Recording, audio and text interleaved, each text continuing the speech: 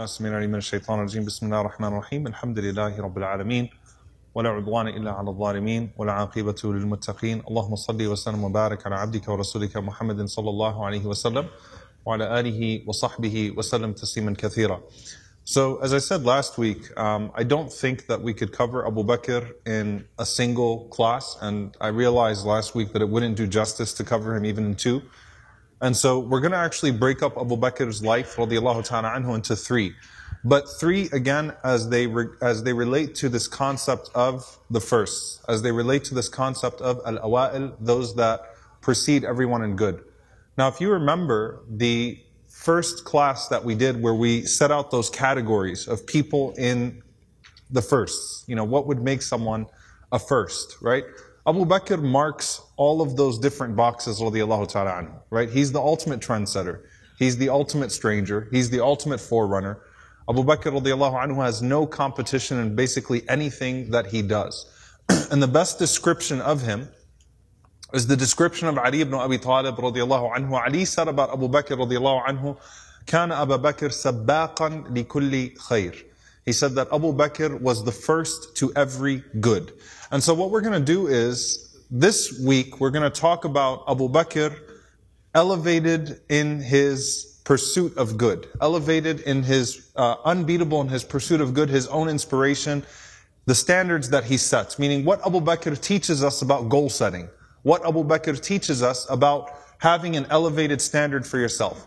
Next week we're going to talk about, inshallah ta'ala, and we'll conclude with, and by the way, my flight back to Dallas lands an hour and 15 minutes before Isha next week, so hopefully we'll have class. I'm intending on it, inshallah. But if it gets delayed, then we'll send out a notification on the app. But next week we'll talk about Abu Bakr radiallahu ta'ala anhu and the status that he had with the Prophet sallallahu alaihi wasallam, meaning why Abu Bakr is irreplaceable. So if you want to think of it this way, today we'll talk about an elevated standard. Next week we'll talk about an elevated status. What makes him so irreplaceable in the sight of the Prophet ﷺ, and why his rank as the ultimate first is so unquestioned. Why it is so solidified in our thought. So Abu Bakr radiallahu anhu, his nickname is As-Siddiq, the truthful one. And there's a story behind that title of As-Siddiq, the truthful one. As we said, he resembles Ibrahim alayhi salam, the Prophet Abraham, in a beautiful way. In his story of the interaction with the idols, in his commitment, he resembles Ibrahim alayhi salam. But what makes him a Siddiq, the Siddiq of this ummah, the truthful one of this ummah? So first and foremost, Allah says in the Quran, من المؤمنين رجال صدقوا ما عاهدوا الله عليه فمنهم من قضى نحبه ومنهم من ينتظر وما بدلوا تبديلا. That there are people from amongst the believers, men and women from amongst the believers, that are truthful to the covenant that they set with their Lord. Some of them have a chance to fulfill those promises right away, meaning some of them are tested in their commitment to the truth right away, and some of them are postponed. But they don't lose anything in regards to their resolve. Their resolve never changes. What is that referring to? Particularly when we're talking about the firsts. Okay, we're talking about these people. Alright? Allah says, أَحَسِبَ النَّاسُ أَن يُتْرَكُوا أَن يَقُولُوا آمَنَّا وَهُمْ لَا يُفْتَنُونَ.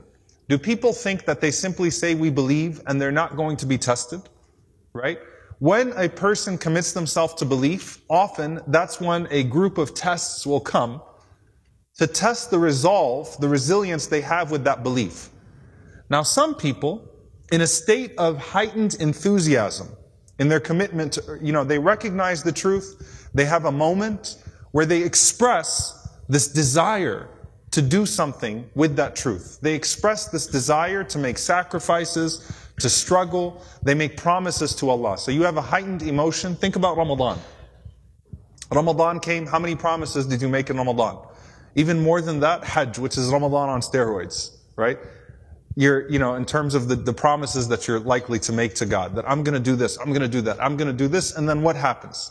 When the enthusiasm wears off, so does that commitment. The promise is ultimately broken, because the enthusiasm wore off.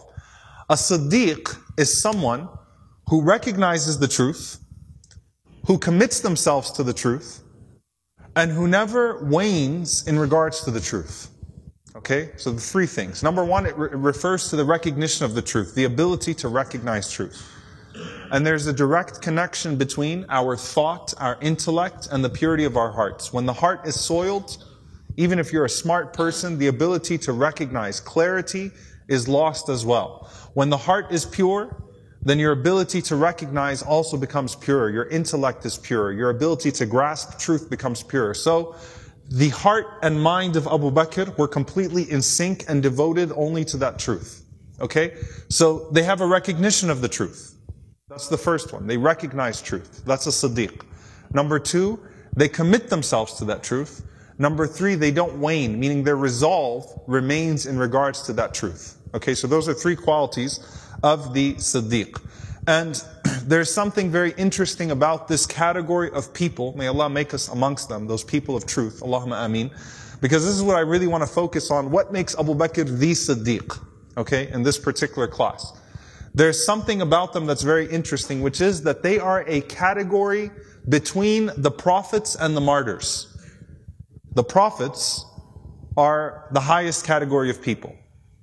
The shuhada, the martyrs, typically get recognized as the second highest category, but the siddiqun are actually higher than the martyrs. How does that work? First and foremost, what's the proof of it? Obviously within the Quran, Allah subhanahu wa ta'ala mentions the anbiya and the siddiqun and the shuhada, right? So some will take the categories, the way that Allah mentions categories, that Allah mentions the truthful people, or people of truth between the prophets and the martyrs, okay? There's also the hadith of the Prophet ﷺ where the Prophet was with Abu Bakr, Umar and Uthman, and they were on Mount Uhud. And Uhud shook.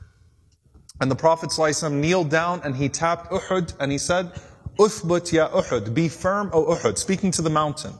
Be firm O Uhud, فَإِنَّمَا عَلَيْكَ نَبِي وَصِدِّيقْ وَشَهِيدَيْن. You have upon you a prophet, a Siddiq, a person of truth, a man of truth in Abu Bakr, and two martyrs, Shahidan or Shahidain. Two martyrs, being Umar and Uthman. So the Prophet ﷺ basically told Umar and Uthman that day that you're going to be martyred, right? Later on in life, which is exactly what would come to pass. Abu Bakr was the only one of the Khulafa who was not martyred, okay? Who was not actually killed, all right? You have upon you a prophet, a Siddiq, and two martyrs. Okay? A prophet, a Siddiq, wa shahidain. The scholars talk about this in the following way. Number one, are we judged by actions or by intentions? It should be the easiest question of all time.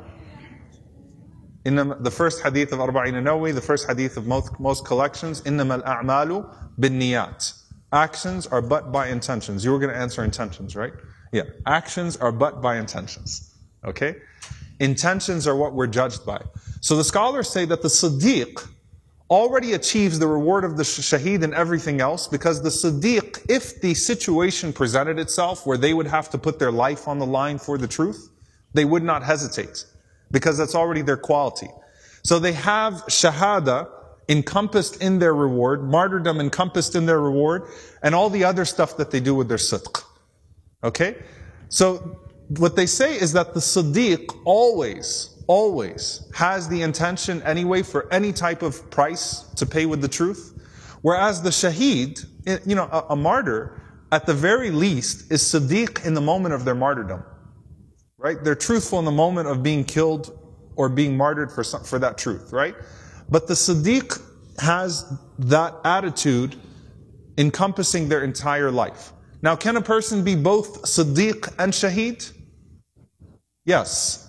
Okay? May Allah subhanahu wa ta'ala make us amongst them, those that encompass all these good qualities, right? And of course, Shahada, the Prophet ﷺ said a person could ask Allah for the reward of Shahada, and they could die sleeping in their bed and Allah would give it to them. So it's back to the intentions, right?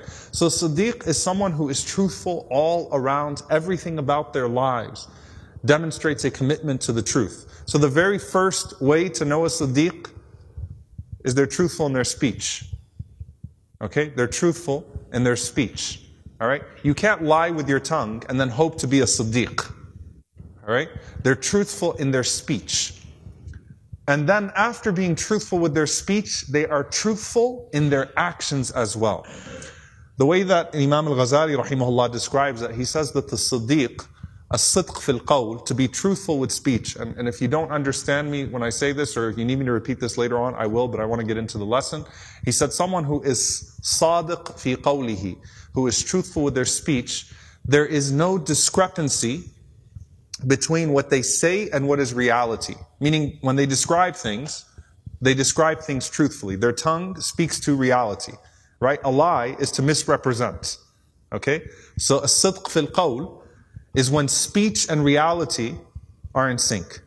And then Al-Ghazali rahimahullah says something very beautiful. He says, was-sidq fil amal, to be truthful in action, means that there's consistency between your words and your deeds. What you say is how you act.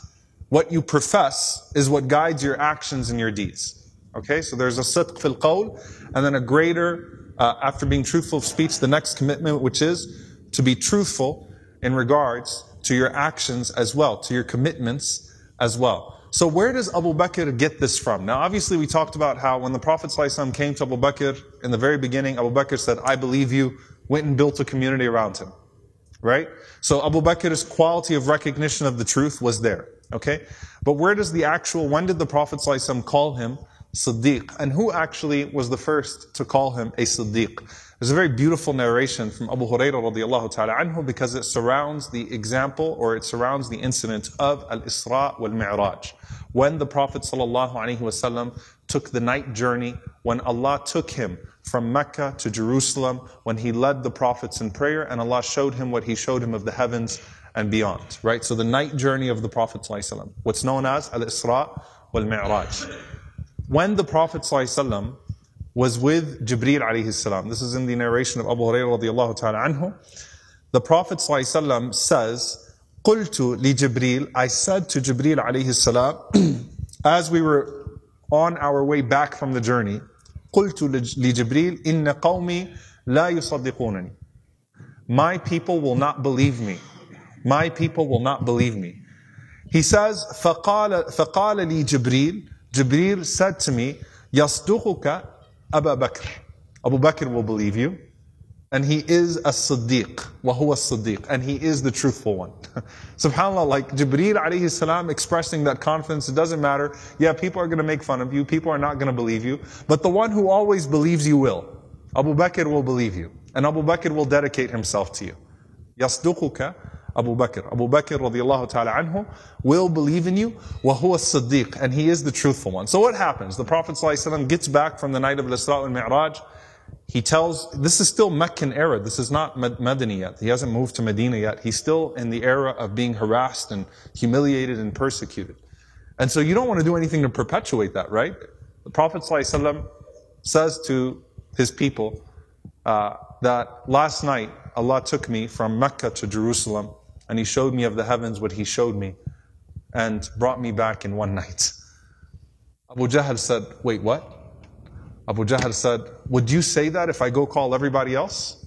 Prophet ﷺ said, yes. Abu Jahl goes and gathers all the people. He says, come look at this fool. Listen to him. Say what you just said to me. The Prophet ﷺ repeats it. They roll out in laughter. They start to mock the Prophet ﷺ. They point at him. They jeer at him. And they can't wait to spread the news like, we told you he was crazy. Right? So who do they go to first? Abu Bakr, because Abu Bakr is a highly intelligent man, right? They want to, and the idea here is to destabilize or to put some doubt in some of the followers of the Prophet ﷺ, to start to at least fracture that community a bit, right? It's a small community. They've been beaten. They've been subjected to torture. Let's go to Abu Bakr and see if Abu Bakr is going to budge. So before the Prophet ﷺ got to Abu Bakr to tell him what happened, who does Abu Bakr hear from first? He hears from these people. They go to Abu Bakr as a delegation. They say, have you heard what your companion is claiming? He said, no, what? They said, he's claiming that Allah took him in one night from Mecca to Masjid al-Aqsa to Jerusalem and back. Abu Bakr radiallahu anhu said, أَوَقَالَ ذَلِكَ? Did he say that? They said yes. Now they're thinking that the next thing, at least Abu Bakr will go, well, let me go talk to him. Or no, he probably didn't say that. You're exaggerating. You're making things up. They're thinking they're going to get some sort of reaction from Abu Bakr, especially since the first thing he said was, أَوَقَالَ ذَلِكَ? Did he say that? Like, did he really say that? Not, are you serious? No. Did he say that? أَهُوَ قَالَ ذَلِكَ قَالُوا نَعَمْ. They said yes. فَقَالَ إِنْ كَانَ قَالَهُ فَقَدْ صَدَقَ. If that's what he said, he's telling the truth. If that's what he said, I believe him. He's telling the truth. SubhanAllah, so he's so eloquent. It's just such a perfect answer because, number one, you're liars. I can't take you seriously. Okay? Or I can't confirm. You might be exaggerating. You might be adding something to this. You might be embellishing this or making something up. So if he did say that, as you're saying it, then he is telling the truth. A full expression of confidence in the Prophet ﷺ that he is telling the truth. And you might not be telling the truth. Which is, of course, the methodology of hadith. If he said it, it's true. Okay? If he said it, لَإِنْ قَالَ ذَلِكَ فَقَدْ صَدَقَ. If he said that, then he is telling the truth. And they told Abu Bakr, are you serious? Like really? You know, even this? Abu Bakr radiallahu anhu said, listen, I believe him فِيمَا هُوَ أَبْعَدُ مِنْ ذَلِكَ. I believe him with something far greater than that. I believe him when he says that he is receiving revelations from the heavens. So what would make this so difficult for me to believe? Right? If I believe him when he says he is a prophet of Allah, then what would make this so difficult to believe? And so that's when the Prophet ﷺ actually started to call him as-Siddiq, according to some of the narrations. There's the hadith in Ad-Daraqutni that Abu Yahya says that I cannot tell you how many times كم سمعت عليا يقول, how many times I heard Ali radiallahu anhu saying, وهو يقول على المنبر إن الله عز وجل سمى أبا بكر على لسان نبيه صلى الله عليه وسلم صديقا. That Allah named Abu Bakr on the tongue of his prophet, the truthful one. That this was a name, this title, this quality that Allah gave to Abu Bakr was given to him divinely on the tongue of the Prophet ﷺ. So if there are categories of an anbiya and a siddiqun and a shuhada, the prophets and then the truthful ones and the martyrs, Abu Bakr is the clear number one in that category. Right? He leads the pack in that category. So it's recognition of the truth. That's the first thing. And then that commitment to the truth, right? This wasn't just Abu Bakr radiallahu anhu saying, yeah, I believe him. Abu Bakr had such confidence in everything that the Prophet ﷺ said. And so there was another incident. Also, you're still in Mecca. It's not like the Prophet's powerful at this point, and the Prophet ﷺ has shown that he's going to be victorious. So there's some benefit to getting in with him, right? For some sort of worldly promise. This is all still in Meccan time, under persecution. Allah reveals Surah Rum. Okay? The chapter of Rome, that غُلِبَتِ الرُّومُ فِي أَدْنَى الْأَرْضِ وَهُمْ مِنْ بَعْدِ غَلَبِهِمْ سَيَغْلِبُونَ. That the Romans have been defeated in the lowest point on earth, and after their defeat, they shall now be victorious. فِي بِضْعِ سِنِينَ. Allah will make them victorious between 3 and 9 years. فِي بِضْعِ سِنِينَ. What was this referring to? The Romans were Christians. The Persians were Zoroastrians. The Muslims identified with the Christians. Quraysh identified with the Zoroastrians. The Persians, the Persian Empire at the time, was defeating the Roman Empire right and left. At this point, when this was revealed, it seemed like the crushing end, the crushing blow, that the Persians were about to ruin or wipe out the Roman Empire once and for all. That they had no chance of ever coming back from this. And that's when Allah reveals that yes, the Romans have been defeated, but they're going to come back and win between 3 and 9 years.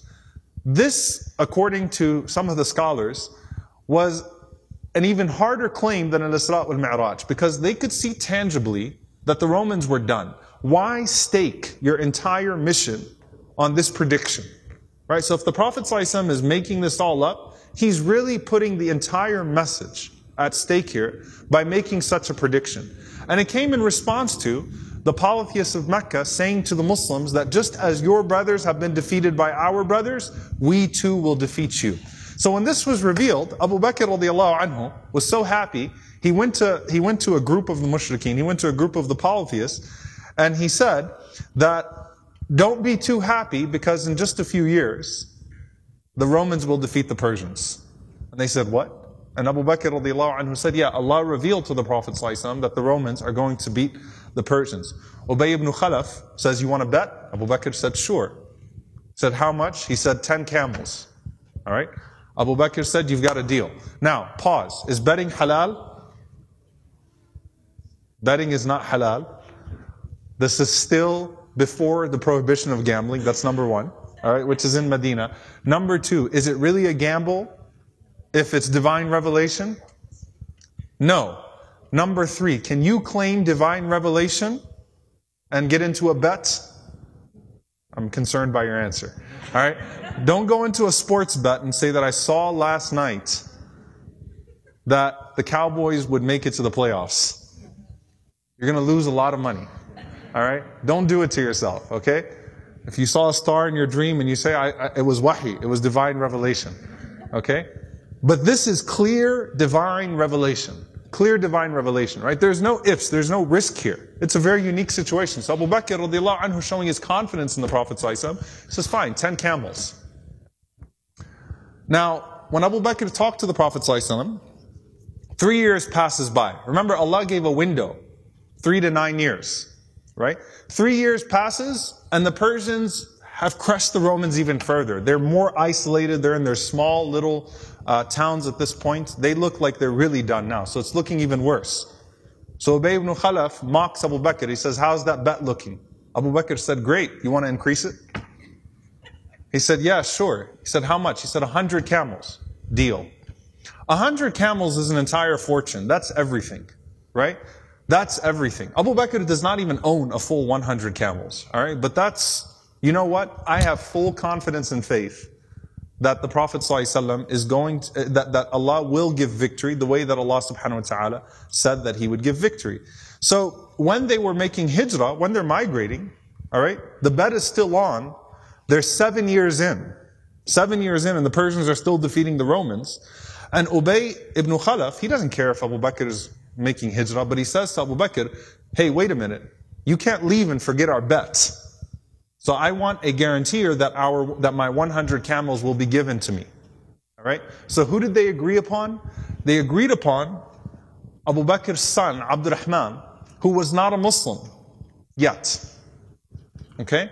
And would stay in Mecca, that if something happens, if you don't see me again, the 100 camels, he'll take care of it. It's on the family now. This bet is on the family. Okay? So Ubay ibn Khalaf was pleased with that. So guess what happens? They make hijrah. They migrate, and the year of Badr, the year of the Battle of Badr, which is the next year, the Romans defeat the Persians after 8 years, suddenly, right? Come back and defeat the Persians. The Muslims defeat Quraysh in Badr the same year, so it was a double meaning, right? That Allah would give victory, you know.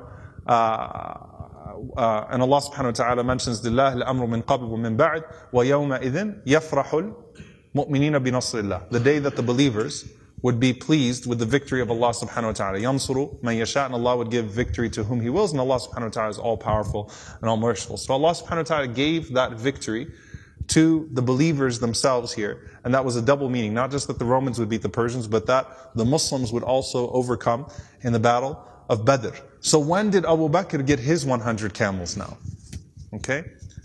Ubay ibn Khalaf was the man who would spit at the face of the Prophet ﷺ and who swore to the Prophet ﷺ, I will kill you. And the Prophet ﷺ responded and said, rather, I will kill you. Okay? Ubay ibn Khalaf is the only man that was ever killed at the hand of the Prophet ﷺ. When? The Battle of Uhud. The Prophet ﷺ did not used to kill people. The Prophet ﷺ was at that point he was attacked, he could barely move, he was being carried. The Prophet ﷺ saw Ubay charging at him, and he picked up a spear and he threw it from far away, and it just nicked Ubay on the side of his throat. It didn't hit him center. Just nicked him. And Ubay said, Qatalani Muhammad, Muhammad killed me, Muhammad killed me. And they told him, they said, what are you talking about? It's just it's not even a big deal. But subhanAllah, from that small wound on the side of his neck, he passed away. And the Prophet ﷺ said, the worst person is a person who's killed by the hand of his Prophet. Allah sends His prophets to guide people, and a person is killed at the hands of his Prophet. And it was then that the share of 100 camels was taken from the inheritance of Ubay ibn Khalaf, given to Abu Bakr. Abu Bakr radiallahu ta'ala anhu gave it all to charity. So he did not benefit from even one part of that, what was left behind from Ubay ibn Khalaf. And that was, again, Abu Bakr's full belief in what the Prophet ﷺ brought, always committed to it, and has absolutely no hesitation. So there's no taraddud, there's no hesitation in following that truth with the Prophet ﷺ. There's also the sidq, that recognition of the truth that made Abu Bakr radiallahu anhu such a visionary. His vision always lined up with the vision of the Prophet ﷺ. وَهُوَ الصَّادِقُ الْأَمِينَ. The Prophet ﷺ is the most truthful person, right? His vision always lined up with the vision of the Prophet ﷺ. When no one else could see things the way that the Prophet ﷺ could see them, Abu Bakr always saw them exactly the same way. So he was the first person, okay, where the Prophet ﷺ had to consult someone. He's the first person to be consulted, is Abu Bakr radiallahu ta'ala anhu. All right? Every single time he consults him, he finds that there's an agreement with their opinion. And sometimes it's very difficult scenarios and difficult situations. Like in the Treaty of Hudaybiyah, when the Prophet ﷺ signed the treaty, a peace treaty, and the Muslims did not want to sign a peace treaty with their oppressors. Said, we've suffered enough humiliation, enough of this. Why sign this treaty? And especially the things they weren't allowing him to write, Muhammad Rasulullah, Muhammad the Messenger of Allah. There's no Bismillah ar-Rahman ar-Rahim. This is humiliation. You can't write your terms. These terms are unfair, imbalanced against the Muslims. They didn't want it. And that's when Umar ibn Khattab radiallahu anhu slipped. And Umar radiallahu anhu, said to the other companions, aren't we on the truth? Alasna ala al-haq, aren't we on the truth? Aren't they upon falsehood? And they would say yes. So he was riling up companions. They didn't want to stop. They didn't want to turn back. And Abu Bakr radiallahu anhu was the only one who saw things exactly the way the Prophet ﷺ saw things, which was that Islam would thrive in peace. That let's stop war if we clear the way, if we are able to preach openly, then Islam will thrive in peace. The Prophet ﷺ did not want it that way. And Abu Bakr radiallahu anhu says, no one saw things the way the Prophet ﷺ saw them that day except for me. And Abu Bakr talked about how things came back after years, right? How he saw even the negotiators on the side of the mushrikeen. Suhayd ibn Amr. Suhayd ibn Amr, who was filthy, harsh with the Prophet ﷺ, who was negotiating on their side, and now he's in Hajj, trying to collect the hair of the Prophet ﷺ when the Prophet ﷺ is shaving his head. Urwa bin Mas'ud is now on the side of the Muslims. So he just Abu Bakr says, I saw the flip, but no one saw the vision of the Prophet ﷺ except for me that day. Only Abu Bakr had the same vision as the Prophet ﷺ that day. So Abu Bakr radiallahu anhu, and I don't want to go too far down this, but that's part of being Siddiq, right? Is that the truth was clear to him, he was at peace with it all the time, and he had this clarity of truth as well. Which is why, even when the Prophet ﷺ died, no one loved him like Abu Bakr loved him. But when the Prophet ﷺ died, and they're in the masjid, and people are debilitated, they're losing it, right? They're broken. Who was hurting more than Abu Bakr? But Abu Bakr radiallahu anhu had such clarity. Right? What would the Prophet ﷺ have wanted? He wants his mission to continue. He wants his message to continue. He wants the creed that he was willing to die for to not be compromised in his death. So when Umar radiallahu anhu stands up emotionally and says, whoever says Muhammad is dead, then I'm going to kill him. And you're a hypocrite. And it's just like when Moses went to his Lord for 40 days, he's going to come back. Umar radiallahu anhu was emotional. Very, very emotional over the death of the Prophet ﷺ. And Abu Bakr radiallahu anhu stood up and he told Umar, stop, sit down. Umar radiallahu anhu would not stop. So Abu Bakr radiallahu anhu stood up in the masjid and just started to speak. And people naturally listened to Abu Bakr, even though his voice was extremely soft. They naturally gathered around Abu Bakr, and that's when he said, Man kana ya'budu Muhammadan fa inna Muhammadan qad mat. Whoever used to worship Muhammad sallallahu alaihi wasallam, then Muhammad is dead. Whoever used to worship Allah, then Allah is ever living, never dies. Eternal. Clarity, right? No one is hurt more than Abu Bakr right now. But Abu Bakr is driven by the truth. As much as he loves the Prophet ﷺ, he's connected to the mission and the message of the Prophet ﷺ. And that's what the Prophet ﷺ would have wanted of him, right? To steer people back on that message. And when he recited the ayah in the Quran that Muhammad is but a messenger. أَفَإِن مَاتَ أَوْ قُتِلْ. If he dies or if he is killed, will you turn back on your heels? Umar radiallahu anhu said, I collapsed. It was like I never heard that verse before. It's like it was like my first time hearing that ayah of the Quran before. Because they just never considered the possibility of the Prophet ﷺ's death. So that's Abu Bakr radiallahu anhu's vision, in accordance with the vision of the Prophet ﷺ. And that's what makes him so special in his khilafah as well, which we're not going to be able to get into in this particular series because we're talking about the beginnings here, right? But in his khilafah, no one could guide the ummah more upon what the Prophet ﷺ kept it on than Abu Bakr, who had the exact same vision, comprehension, balance, perspective as the Prophet ﷺ. If his perspective always lined up with the Prophet ﷺ, then that's what gave this ummah the ability to continue forward within that vision of the Prophet ﷺ. That's why Abu Bakr radiallahu anhu never, ever turns back on anything the Prophet ﷺ said. Right? Was stern on what the Prophet ﷺ commanded, even after he assumed the khilafah radiallahu ta'ala anhu. Alright, the next part of this, which is where I really want to get to, which is the elevated standard. Setting a different standard for yourself. This is a man who's been guaranteed paradise on numerous occasions, but he keeps setting standards for himself. And he keeps beating his own goals, radiallahu ta'ala anhu. The ultimate muhsin, the ultimate person of excellence, ihsan. Right? So we talked about al-muhsinun, those who just surpass people with the excellence of their deeds. Abu Bakr radiallahu anhu is the ultimate muhsin. Okay? Two hadiths in this regard. One of them, Abu Hurairah radiallahu anhu said, I heard the Messenger of Allah sallallahu alaihi wasallam say that whoever spends a pair of something in Allah's cause will be called from all of the gates of paradise. Whoever used to excel in prayer would be called from the gate of prayer in paradise. Whoever is from the people of jihad, the people of righteous struggle, will be called from that gate. Whoever is from the people of sadaqah, of charity, will be called from that gate. Whoever is from the people of fasting will be called from that gate of fasting, which is Babur Rayyan. The Prophet ﷺ said, and whoever is called from all of those gates will need nothing more, meaning you're set. The reality is, when you get to Jannah, do you really care which gate you get in through? Do you really care which gate you get into when you get to Jannah? Any of you guys care which gate you get into? Alright? I just want to get in. Okay? Side entrance, front entrance, if there's a back entrance, whatever, just let me in, right? You get into Jannah, you get into Jannah. It's the same Jannah when you get into it, right? There are degrees, but the doorway doesn't matter, right? Which gate you get into doesn't really matter. And when you get into Jannah, do you ever leave it? Does anyone go to paradise and then you do something really, really bad in paradise and get kicked out? Do you get into Jannah and say, let me go check the other gate out? No, when you're in, you're not leaving. So what happened when the Prophet ﷺ said this?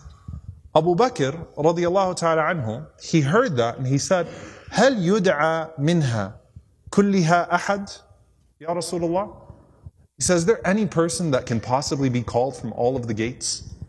Is there anyone that's going to arrive at Jannah and all the gates of paradise, the angels say, come this way, come this way, come this way, come this way?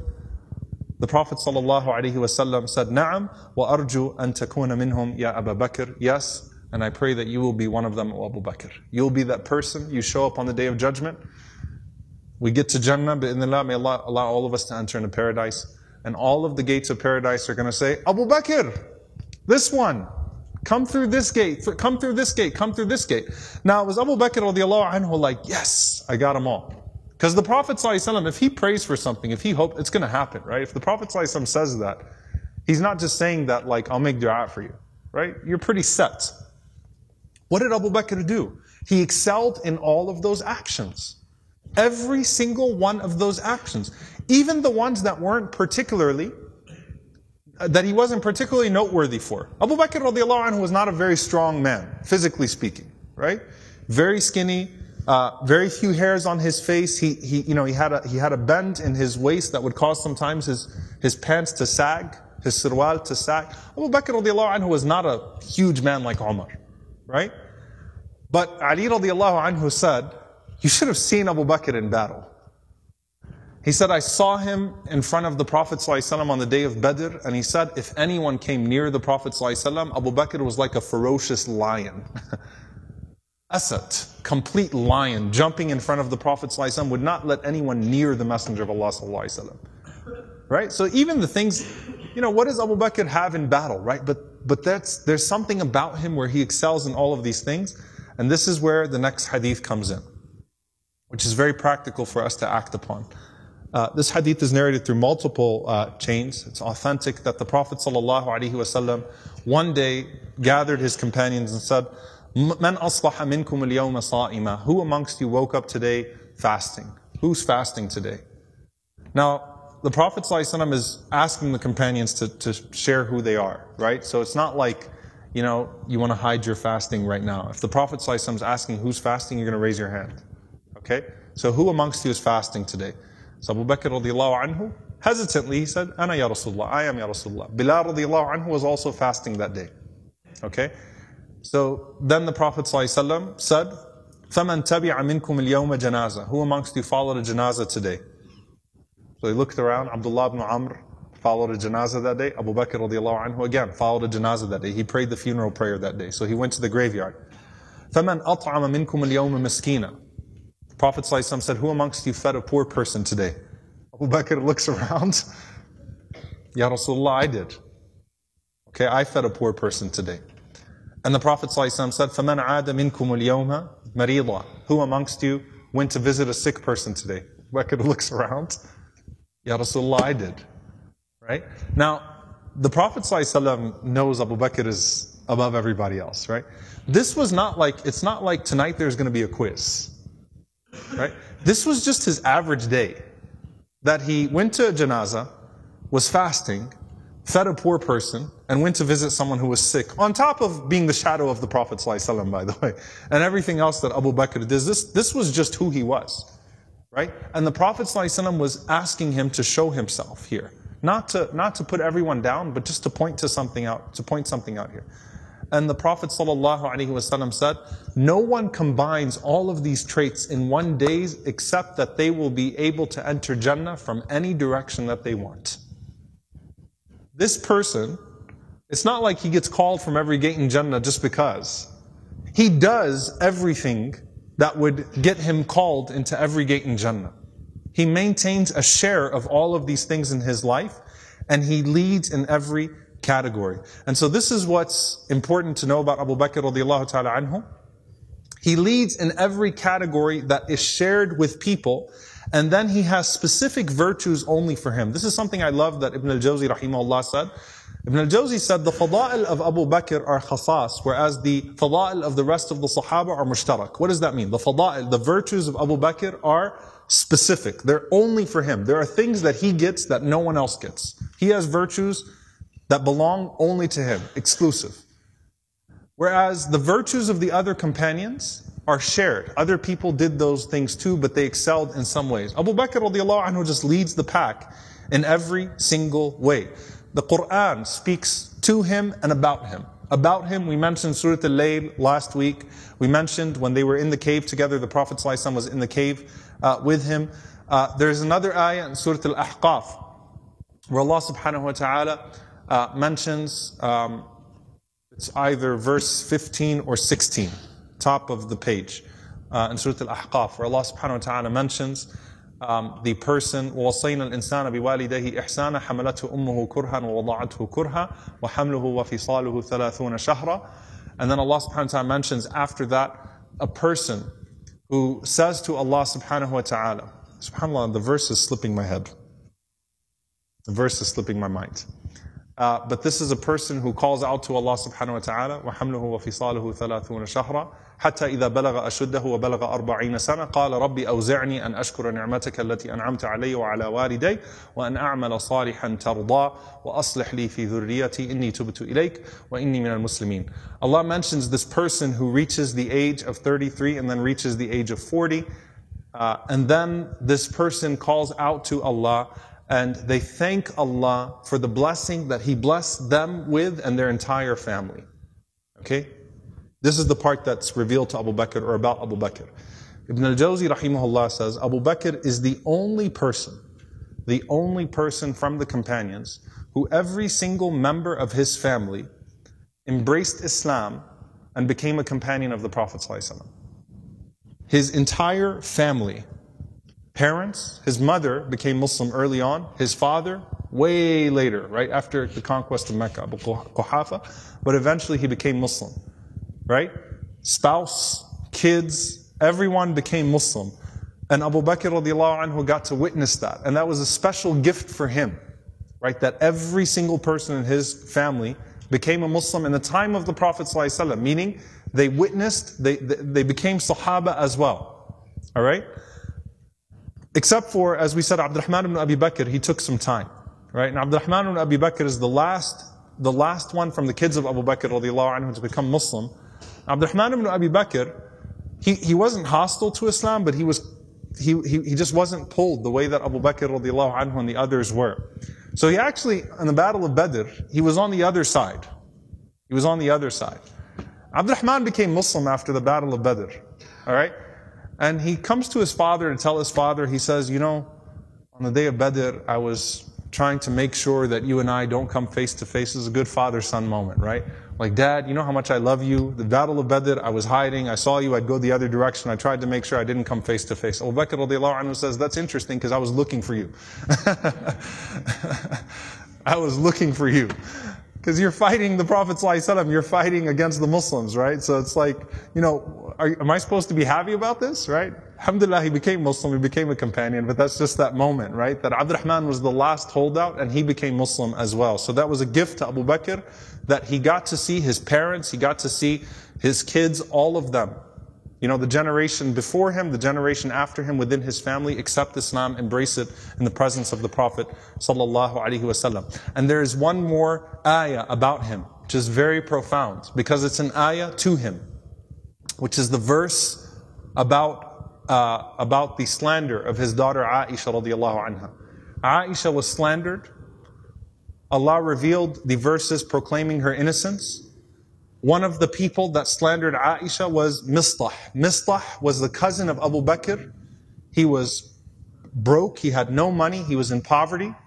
And Abu Bakr used to give him charity every day. You imagine Abu Bakr radiallahu anhu would give him charity, and while he's giving him charity, he goes and slanders his daughter. Gives a nightmare to the Prophet ﷺ, gives a nightmare to, this really embroiled, hurt the Prophet ﷺ, hurt the family of the Prophet ﷺ, hurt the community. Imagine how hurt Abu Bakr was when he realized that the person or one of the people who propagated that slander of his own daughter and the wife of the Prophet ﷺ was his cousin who he was giving charity to, who was unable to take care of himself otherwise. So when Abu Bakr heard that Mistah was one of them, Abu Bakr said, Wallahi, I'll never give him charity again. That's it. He didn't say, I'm going to go shake him up and say, give me back all that money over these years. I'm going to punish him. I'm going to go give him a piece of my mind. He just said, well, that's it for him. Why would I give charity to this man? Right? That was slandering my daughter. And Allah revealed, knowing the standard of Abu Bakr, not commanding him, but وَلْيَعْفُوا وَلْيَصْفَحُوا. Why not forgive and pardon? أَلَا تُحِبُّونَ يَغْفِرَ اللَّهُ لَكُمْ. Wouldn't you love that Allah forgives and pardons you? Why don't you forgive and pardon? Don't you want Allah to forgive and pardon you? Now, by the way, side note, if the Prophet ﷺ was fabricating the Quran, do you really think that would have been slipped in there? Right? Like, this is a man who slandered his wife and just put him through a lot of pain too, the Prophet ﷺ. And an ayah comes down, directed to Abu Bakr, forgive him, pardon him, don't hold it.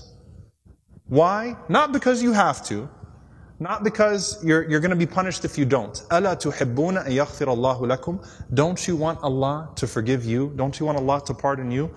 Abu Bakr heard that from the Prophet ﷺ. His answer is beautiful. He didn't hesitate. He said, Bala uhib, Bala uhib, Bala uhib. Yes, I'd love that. I'd love that. I'd love that. Yes, I'd love to be forgiven. The same day that Mistah was to be lashed for slandering Aisha, he had his sadaqah from Abu Bakr, and Abu Bakr increased it. SubhanAllah, like he went back to giving him every single day his charity. So even Allah holds him to a different standard. And this was something that Abu Bakr radiallahu anhu excels in. This is the Siddiq here, the commitment to the truth and the commitment to good. After becoming the Khalifa of the Prophet ﷺ, Abu Bakr radiallahu ta'ala anhu who was known to milk the goats of the widows and the orphans. Abu Bakr radiallahu anhu used to take care of al-armala wal-miskin wal-yatim. He used to go milk the goats of the widows and the orphans. And when he became Khalifa, some of those elderly women, they worried that Abu Bakr radiallahu anhu would no longer milk their goats. And Abu Bakr radiallahu anhu never stopped. He didn't even take a day off from going, even after becoming Khalifa, and he would go out there and he would milk their goats and he'd do these simple things. And some people told Abu Bakr, Ya Amir al-Mu'mineen, or Ya Abu Bakr, you don't have to do this anymore. It's okay. Like, this is beneath you now. You've got bigger things to worry about than milking these goats. And Abu Bakr radiallahu anhu said, I would hate that the title Khalifa would change a good characteristic from me, such that it would be said that he used to do something good until he became the Khalifa and he neglected that good. That doesn't make sense to me. If the Prophet ﷺ said the leader of a people is their servant, it doesn't make sense to me that when the title of Khalifa is bestowed upon me, I stop doing this simple thing. And this is where I want us to, inshallah ta'ala, segue, because it's really beautiful. Now I'm going to start off with a hadith you've heard 1,000,000 times if you've attended a fundraiser. Alright? Which is Umar ibn al-Khattab radiallahu anhu. Umar saying, I want to compete with Abu Bakr. Alright? But I'm going to segue into that attitude for a moment, inshallah. Umar ibn al-Khattab radiallahu anhu, he said that I woke up one day and I said, I swear by Allah, today I'm going to outdo Abu Bakr in good. Like, this is what was keeping him up at night. Like, he always beats me. Anything I do, Abu Bakr does it better. Right? And I've got to get that layer. I've got to outdo Abu Bakr today. So Umar radiallahu anhu said, I left with that mindset. My standard is Abu Bakr, right? So he said, I left with that mindset. And the Prophet ﷺ commanded us to give sadaqah. Prophet ﷺ called for charity. Umar radiallahu anhu went, he got half of his wealth, 50% of it. Brought it to the Prophet ﷺ, gave him 50%, and he said, you know, the Prophet ﷺ said to me, what did you leave for your family? He said, I left the same amount. The Prophet ﷺ said, Ahsant, you've excelled. Great job. Right? He praised that. Umar was so happy. He's like, I got it today. Abu Bakr shows up. Abu Bakr did not say, oh yeah. Abu Bakr didn't even know what happened. He just heard that the Prophet ﷺ called for sadaqah. Abu Bakr radiallahu anhu brought a batch of money. The Prophet ﷺ said, what did you leave for your family? قال أبقيت لهم الله ورسوله. He said, I left for them Allah and His Messenger.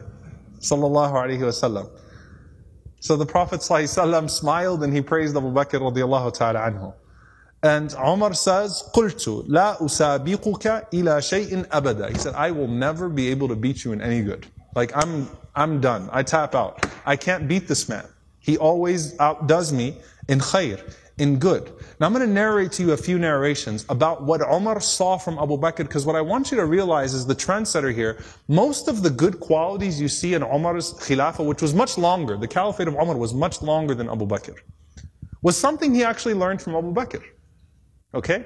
So this idea of charity and give it all for the sake of Allah, he got it from Abu Bakr. Abu Bakr outdid him. It kept him humble. Umar radiallahu anhu says, when Abu Bakr became Khalifa, this is extremely beautiful, by the way. I want you to actually put yourself in Medina right now. Let's say Abu Bakr, you live there. Abu Bakr is the Khalifa. He leads the Salah. He leads the prayer. He said every day after Fajr, Abu Bakr radiallahu anhu would go in an opposite direction of his house and he would go deep into the desert. I was very curious. Right? What does he do out there? So Umar radiallahu anhu said, I'd watch him every single day. He'd go to Salat al-Fajr and then Abu Bakr does not return home. He just walks far away into the desert. So he said, every day I'd wonder, إِلَىٰ أَيْنَ يَخْرُجْ? Where does he go? Where does he go? Where does he go? He said, one day I said to myself, لَأَتْبَعَنَّ. That's it. I'm going to go follow him and find out what he's doing. I just can't get over this curiosity of mine. So Umar radiallahu anhu said, I kept the pace from him to where he was at the end of my eyesight, meaning I walked just as far away to where I could still see him. And then he said, I saw him go into this beat up old house. So Umar radiallahu anhu said, I quickly went and I hid behind. And he said, he spent a long time in there. It wasn't like a short amount of time. He spent a long time until after the sun was up, meaning it was getting hot. This is after Fajr, this is way past Duha, way past sunrise. And it got hot, and then Abu Bakr radiallahu anhu left the home, and he made his way back to Medina. He said, this is way out of the city of Medina now. This isn't even the city of Medina right now. Way out of the city of Medina. So Umar radiallahu anhu said, I waited until I could no longer see him, meaning he made his way back to Medina. And Umar radiallahu anhu said, I knocked on the door. Okay? And he said, this woman opened the door. She was elderly, she was frail, she was blind, and there were a bunch of little kids running around. Okay? So I said to her, Assalamu alayki, ma sha'nukum ya amatullah. So peace be unto you. What is your situation, O servant of Allah? And she said that I am a blind woman, and I have no one to take care of me, and I also have these orphans with me. You know, and the implication, Allahu Alam, her kids died, left behind, these are her grandchildren, or these were orphans. Somehow, it's her, and it's some orphan children. And she says, I have no one to take care of me, and these orphans. Umar radiallahu anhu said, who is that visitor that comes to you every single day? The answer, she says, I don't know who he is. لا يذكر لي اسمه أبدا. He never once shared his name with me. He never bothered to tell me his name. Umar radiallahu anhu said, well, what does he do? قالت جزاه الله خير. She said, may Allah reward him. Every morning he comes. Listen, by the way, she details it. She says, he cleans my home. He washes our clothes. He grinds our wheat. He bakes our bread. He cooks our breakfast. And then he leaves. Subhanallah. Think about that. If this was the only narration we had about Abu Bakr, it's incredible. Seriously. The leader, the head of the ummah, the khalifa, the most important man in the ummah right now, with his station, with his status, and he goes out every morning to this house, and he doesn't even tell the woman what his name is. He's just consider me a secret fa'il khair, right? Just some good doer. Washes the clothes, cleans the house, grinds the wheat, bakes the bread, cooks the breakfast, and then makes his way back to govern the ummah. That is absolutely incredible. Umar radiallahu ta'ala anhu says, every single day? Like, is this really what he does every single day? She said, every day, may Allah bless him. Umar radiallahu anhu said, do you pay him anything? She said, nothing. Umar radiallahu ta'ala anhu started to cry, and he said, أَتَعَبْتَ الْخُلَفَاءَ بَعْدَكَ يَا أَبَا بَكْرِ. You have exhausted every successor of yours, O Abu Bakr. You've exhausted us. Anyone that comes after you is exhausted. Because this is a standard that is impossible for us to meet. A gem here, by the way, very important. Can you imagine how many deeds of Abu Bakr that history has never recorded? All the, the books of the fada'il, the virtues of Abu Bakr, the things that he used to do. Can you imagine how many of those secrets he actually managed to hide? And why did he not think of himself too good to still do that thing? Because that's a man who's Siddiq. He sets his own standards. He has his own terms. No one else sets terms for him and tells him, this is too little for you, you don't have to do this, you don't have to do that. Abu Bakr radiallahu anhu has a standard of his own. And by the way, a lesson for all of us. If you're someone who does some khair that everyone knows about, you better have some khair that only Allah knows about. Right? You better have some khair that only Allah subhanahu wa ta'ala knows about. And let it be an involved khair too. Okay? An involved form of good. Not just a secret charity. But this is something that has a spiritual reminder and effect on him too, right? Going and visiting this elderly woman and her orphans every single day and doing those things. One more narration from Umar, because I want to drive home this point and then we'll call it a night inshallah. Because I want you to pay attention. Everything Umar would do in his khilafah, again, some lesson of it, there was some semblance of it that he learned from Abu Bakr, who was a mentor to him, right? The standard after the Prophet ﷺ. Abu Bakr and Umar were once passing out charity. They received, Abu Bakr radiallahu anhu had received some form of ata, which means that some form of charity came to the ummah, was donated, and Abu Bakr radiallahu anhu was distributing, and Umar was helping him distribute. So there was a Bedouin man that heard the news. And so you can imagine that people would rush the masjid, right? And they'd rush particularly to try to get a hold of it, make sure that they didn't lose out. So when they heard that Abu Bakr radiallahu anhu had something and he was going to distribute it, they charged, and Abu Bakr radiallahu anhu shoved the man when he was coming to pounced on it basically. He shoved the man just out of instinct. And Abu Bakr said, line up, line up, line up. Everyone one by one, right? He tried to get the line straight. And while they were distributing, Umar radiallahu anhu just noticed Abu Bakr was so bothered, so disturbed, until the man came forward and Abu Bakr radiallahu ta'ala anhu told him, "Idribni, hit me the way that I hit you." He could not digest that he pushed the man. And he said, "I want you to hit me the way that I pushed you." And Umar radiallahu anhu is watching this, and the man is shocked. He's like, "Iqtad minni, go ahead, take your payback, take your revenge." Umar radiallahu anhu tries to stop the situation. And listen to what he says to Abu Bakr. He says, "Ya Abu Bakr, wallahi sataj'alaha sunnah." He said, if you do this now, this is going to become the way forward. This is the sunnah. This is going to be the new standard for everybody else, right? When the leader transgresses, it's natural, right? I mean, he's trying to keep things straight, and he just, in a moment of anguish, or in a moment of just the heat of the moment, he pushed the man a little bit, right? And he was justified. He's trying to get things settled. And Abu Bakr radiallahu anhu ignored Umar, and he said, "Hit me." The man is frozen. He's not doing anything. Umar radiallahu anhu says, "Ya Abu Bakr, why don't you compensate him instead? Give him extra money instead from yourself, right? Not an extra share from al-mal. Give him some extra charity if you want. And he'd be happier with that anyway, right? He's not going to get anything out of hitting you. It's going to make things hard for everybody else. Why don't you do that?"